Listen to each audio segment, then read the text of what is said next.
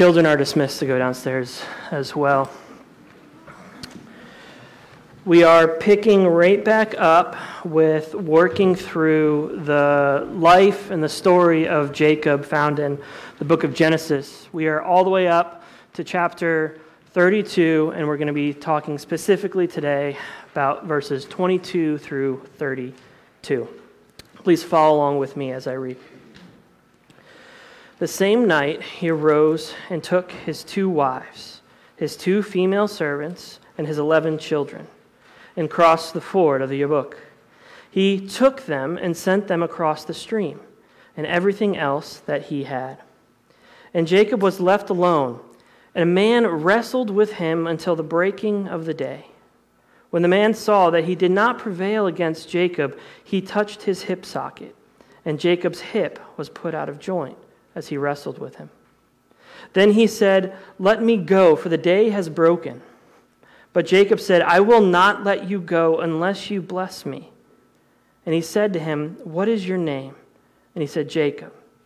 Then he said, "Your name shall no longer be Jacob, but Israel, for you have striven with God and with man and have prevailed."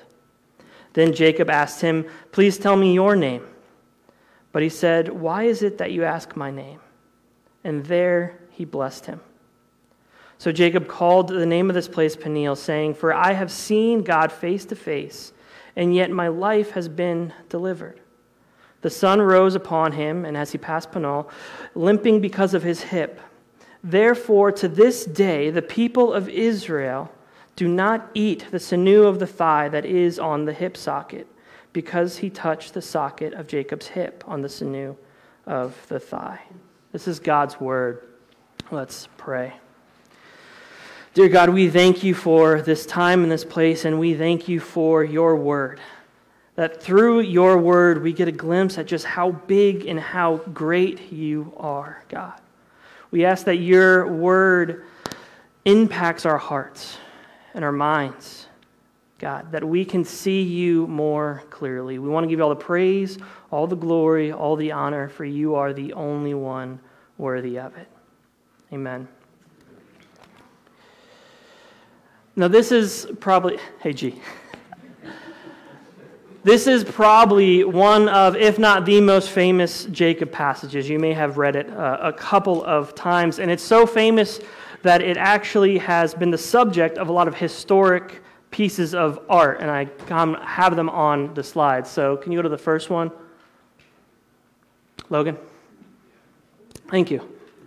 So I don't know if you've seen these types of images before, but this dates all the way back by some unknown Russian artist in the first century sometime. And so this was titled Jacob Wrestling with the Archangel. Can you go to the next one? This is Rembrandt, probably the famous of all the painters I'll talk about. And this is his take on it, even though they're kind of like dancing. This is the same idea, wrestling with the angel. Can you go to the next one? This one is pretty funny. They're kind of like holding hands. But this, again, you see the idea. There's these famous artists that have made these depictions of this story. And then this is my favorite one. This is by Alexander Louis. It really, if you can't really, it's a little blurry, but it really captures the struggle. Like, this is a wrestling match. You see the details of the muscles, and they're contorted, and it's flexed, and it's really impressive. But I don't know if you are a fan of historic art from hundreds of years ago, but maybe you remember how in 1998, The Undertaker threw Mankind off Hell in a Cell and plummeted 16 feet through the announcer's table. This story is not about fine art, it's about wrestling. Can you go to the next slide? If you don't know what I'm talking about, there's a professional wrestling match called a cage match, where they literally encase the entire ring into a giant cage. And the whole gimmick is that there's nowhere you can run and hide. You're locked in the cage to fight it out, and there's only one left standing. But on June 28th, 1998, Mankind came to the cage first with a folding chair in hand. He threw that folding chair on top of the cage, then climbed up to the top of the cage. Then The Undertaker, his opponent, followed him up that cage. right? And after a few blows at the top of the cage, the Undertaker picked up Mankind, some 280 pounds of Mankind, and threw him off the cage, crash landing into the announcer's table. Now, I don't know if you watch professional wrestling. I don't really watch it anymore, but I did then. So did my brothers.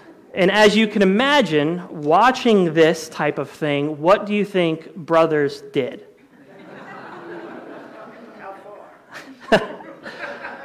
If you guessed that we would politely and delicately share an easy-bake oven to make pastries and sweets, you would be wrong.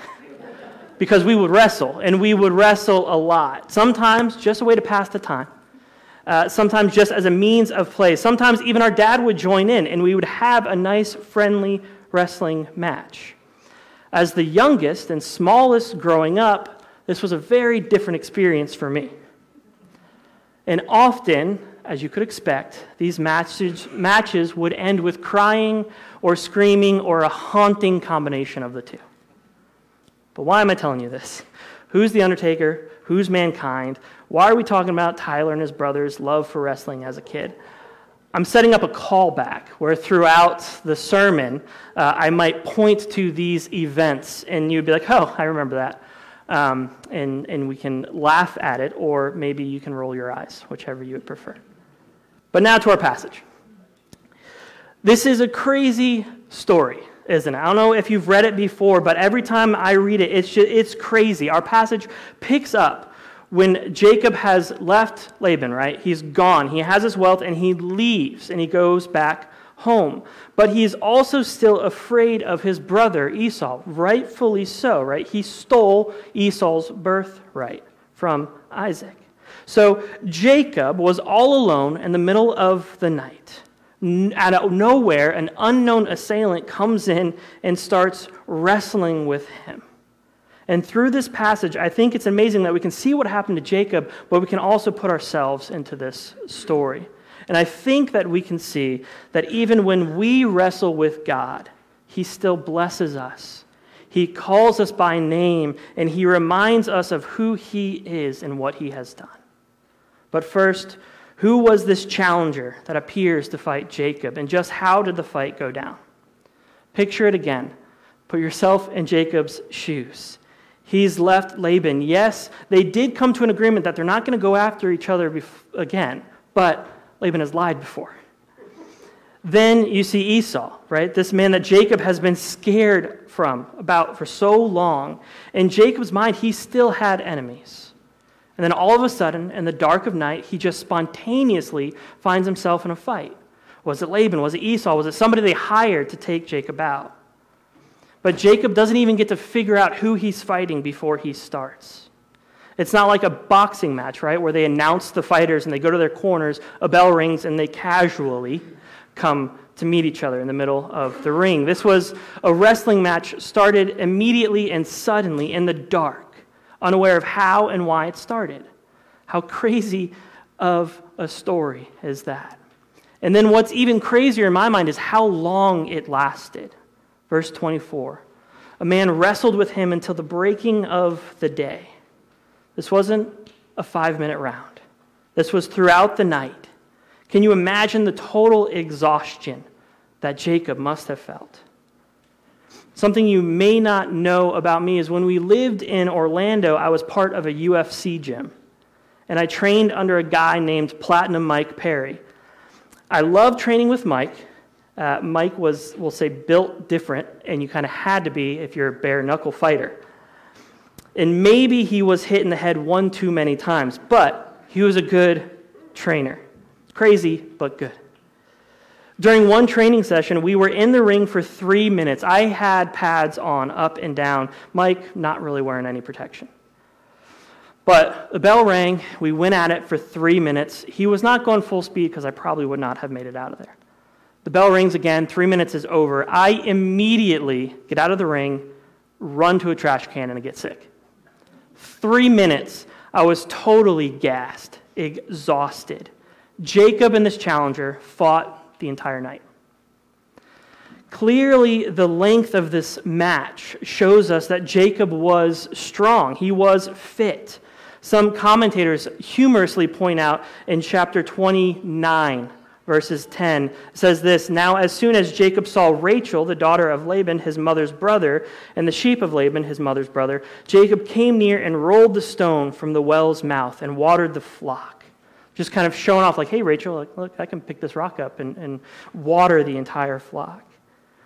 So no matter what, Jacob was fit. He was athletic. He could, I guess, fight for an extended period of time. Now, if you think that that's unrealistic, and you're in the camp of maybe this was just a dream or a vision, because that would make more sense, remember that throughout the Bible, whenever something was a vision or a dream, it usually is explicitly stated with an interpretation to follow. And also, Jacob is going to leave this wrestling match with a physical reminder, but we'll get to that in a bit. But for now, remember, in 1998, The Undertaker threw Mankind off Hell in a Cell and plummeted 16 feet through an announcer's table. That part of that fight happened in the first couple minutes of the match. My buddy Tim and I talked about this match a while ago, and he told me he watched it live when he was in high school, and he was sure that Mankind had died from the fall. No human being could survive that fall. They brought out a stretcher. They started to cart Mankind off and out of the arena. But then, miraculously, and I know it's professional wrestling, and it's a story, it's a show, and miracle is a stretch, but then miraculously, Mankind jumps up from the stretcher, then proceeds to climb back onto the cage, again to meet The Undertaker face to face. For 13 more minutes they fought. Eventually, The Undertaker is going to chokeslam Mankind through the cage, and he's going to fly down yet again, but this time landing on the ring. There were chairs flying. There were thumbtacks. Wow, what a match. All told, The Undertaker and Mankind fought for 17 minutes and 38 seconds before The Undertaker pinned Mankind. After this match, they were both completely exhausted and spent. And that happened less than 20 minutes. And these two mere mortals were completely gassed and done. Jacob and the challenger wrestled throughout the night until the dawn broke. And throughout this fight, something clicks in Jacob's mind. Clearly, this is not an ordinary man that he is fighting. This is something and someone far greater. And the fight changes, if you picked up on that when we read it. It changes into Jacob now grappling this challenger and saying, I'm not going to let you go until you bless me. This is not the kind of thing you would do to a random person or say to a random person. It would be incredibly strange. But Jacob now knew the identity of the challenger. In verse 26, when Jacob says, I will not let you go unless you bless me, one commentator says this, it is evident that Jacob was now aware of the character with whom he wrestled, and believing in his power, though by far superior to human, was yet limited by his promise to do him good. He determined not to lose the golden opportunity to secure a blessing from God. And nothing gives God greater pleasure than to see the hearts of his people firmly adhering to him. I love that line. I'll say it one more time. Nothing gives God greater pleasure than to see the hearts of his people firmly adhering to him. Jacob understands that he is now wrestling with God, or the angel of God. Both interpretations do have merit to them, and I'm not going to bore you with the details of the argument because either way, Jacob realized that he's not going to win this fight, no matter how hard he tried. He was never going to win. And even if he put up this Herculean effort, Jacob was never going to win this fight with God. But he did not leave empty-handed. While he may not have won a belt, he got a couple things that I think are far more impressive. So after this long, painful, and exhausting wrestling match with God, what did Jacob receive? He received a new blessing and a new name. Verse 28 through 29. Your name shall no longer be called Jacob, but Israel, for you have striven with God and with man, and have prevailed. Then Jacob asked him, please tell me your name. But he said, why is it that you ask my name? And there he blessed him. And this is where you can see some true poetry at work. This is when you get a call back to Jacob's previous life story. Jacob already has received a name and a blessing, right? Remember how those things came about. First, Jacob's name. Remember, names were very literal. So when you look up Jacob, it means he grabs by the heel. Remember, he came out of the womb holding on to his brother Esau's heel. And there's another important meaning for the name Jacob. It also means he cheats, which both are perfect representations of who Jacob is. He cheated his own brother out of his father's blessing.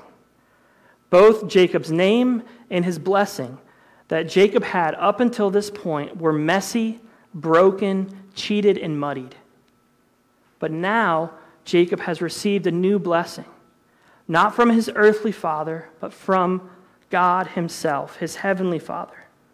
And this blessing far outshines any blessing that his earthly father could even give. And on top of that, he's even given a new name, Israel. What does this mean? It means he strives with God, or God strives for him, or even God fights for. How radically different is this new blessing and new name? One commentator puts it like this: the new name would attest his new standing. It was both a mark of grace, wiping out an old reproach, and an accolade to live up to. The blessing this time was untarnished, both in the taking and in the giving. It was his own, uncontrived and unmediated. How unbelievably beautiful is that change? Jacob, now Israel. He met God. He received life-changing news directly from God. And on top of that, there's no way that he would ever forget that, because he was also given a reminder. When my brothers and I would wrestle, and specifically my dad would come in and wrestle with us, it usually was a pretty fun time. Just a bunch of brothers and dads goofing around. But Dad was a wrestling star in high school, and he was also bigger, faster, and stronger than us, and he knew a lot of little tricks, things that we didn't pick up watching professional wrestling on TV. So when Dad wanted the wrestling match to be over, it would be over. And it would be over instantly. It just took Dad applying just a little bit of pressure onto one of our wrists or another pressure point that he knew of. And we would instantly surrender and give up. Dad wins, yet again, he was always going to win. During Jacob's wrestling match, there comes a point in which this challenger was like, okay, we get it. Jacob, you put up a good fight, but it's over now. And he simply touches or pokes Jacob's hip, and it dislocates. It was at that point the light bulb went off in Jacob's head, and he knew he had been beat. So the wrestling match turned into him grabbing on and holding on, asking for a blessing. One commentator summarizes the entire match this way, and before this quote, some context. Hosea chapter 12 references this story. Quote, "It was defeat and victory in one." Hosea again illuminates it. He strove with the angel and prevailed. This is the language of strength. But he wept and sought his favor, the language of weakness. After the maiming, combativeness had turned to a dogged dependence, and Jacob emerged broken, named, and blessed. His limping would be a lasting proof of the reality of the struggle. It had been no dream, and there was sharp judgment in it. Jacob is leaving with a physical reminder of this entire interaction, so much so that he would never be able to forget what happened that day. I recently watched an interview with two men, Mark Calloway and Mick Foley, and they talked about how in 1998 The Undertaker threw Mankind off Hell in a Cell and plummeted 16 feet through an announcer's table. Probably should have mentioned Mark Calloway is The Undertaker and Mick Foley is Mankind. Anyway, in this interview, they both we're talking about how brutal professional wrestling is and how much damage their bodies had taken throughout their careers. But then they talked about the second time that they climbed onto the cage. And after the Undertaker had thrown Mankind off, chokeslammed him through the cage, he went flying down and hit the ring. But I mentioned the chair earlier, right? There was a chair. There was a chair on top of the cage that followed Mankind down, and it met Mankind's face. To spare you the details, back to the interview, Mankind was talking about this specific point in the match, and he pops out his fake teeth, and he says, "I'm always going to remember when the chair hit me in the face." He's always going to remember that moment. In the same way, there's a reminder that Jacob will live with, so that he will never be able to forget this wrestling match. If you ever had a significant injury to a bone or a joint, you probably know you're probably not going to be 100% again. There's going to be a lasting reminder, and Jacob knows this and limps away from the fight. And then on top of that, he goes on to establish another reminder, not for himself, but for people to come. He renames the very location Peniel, meaning seeing God face to face. So now there's a place on a map that is a reminder to all those that this event took place. And then in verse 32, it says, "Therefore to this day the people of Israel do not eat the sinew of the thigh that is on the hip socket, because he touched the socket of Jacob's hip." There's now a new tradition that's created for the people of Israel to never forget this wrestling match. The fight was real. Jacob would never forget it. Those that traveled through this place would be reminded that it was real. Generations to come would remember that one rule in tradition exists as a reminder of this event. And now comes our part of the story. While we read this crazy encounter, it might be hard to put ourselves in Jacob's shoes, but try if you can with me. Maybe we do not physically wrestle like Jacob did, but we all do wrestle with God. We all try to make it through this life on our own strength, determination, power, intelligence, or skill, and maybe we pride ourselves in that. We often hear here in church, we hear that God calls us to live a certain way, that we are to submit to Him and His rule in our lives. But we often say, no, I think I can do it on my own. I think I can make it through life my way. That's the wrestling match that we make for ourselves. We're often at odds with God. We struggle with how He has called us to live. We are sinners and we are broken. Often throughout the Bible, we are called enemies of God. We are at war or battle with God when we try to live on our own strength apart from Him. And no matter how strong you think you are, how good of a fight you can put up, when all is said and done, we are no match. God was, is, and always will be stronger than us. He can stop the fight whenever He chooses. And it's as soon as we realize that and come to terms with that, we should immediately stop wrestling Him and hold on to Him, saying, "Bless me, save me, I cannot do this. I submit to your will and your way in my life." And to quote again, nothing gives God greater pleasure than to see the hearts of His people firmly adhering to Him. And here's the beauty when we submit to God. He takes us. No matter what we have done, He blesses us. He sets us apart. He changes our name. We were once enemies, but now we are family. We are now heirs to an eternal royal family, something we could never earn for ourselves. And we are given a reminder in Jesus Christ. There should not be a day in our lives that we forget the amazing grace showed to us by God, because we are to always look to Christ. That's why churches and Christians have crosses all over the place, so we remember what Christ has done. So we can remember that while we were weak, ungodly sinners, Christ came and died for us. Christ came to save us, to redeem us, to bring us back into the fold of God.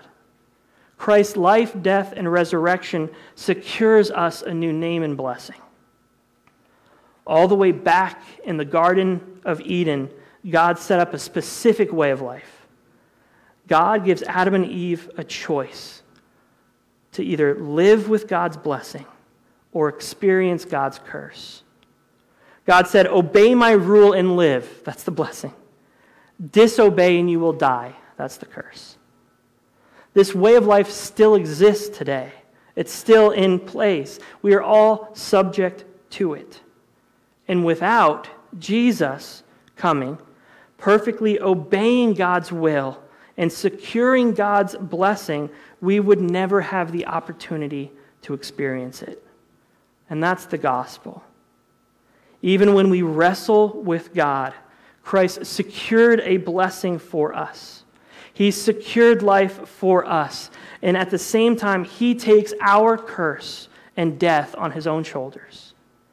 And all we need to do to experience this blessing is submit and believe what he has done for us. Church, I strongly consider that you remember that every moment of every day. Let's pray. Dear God, we thank you for what you have done for us. We thank you for your word and the truth that it holds. We ask that you truly wrestle with us, that we are able to come to the realization that we are to submit to you, God. We ask that you are leading us, you are guiding us. We ask that we are every single day in awe and wonder of who you are and what you have done in our lives. We want to give all the praise, all the glory, all the honor, for you are the only one worthy of it. Amen. Now we have a time to confess together corporately, where we can say that yes, we are in need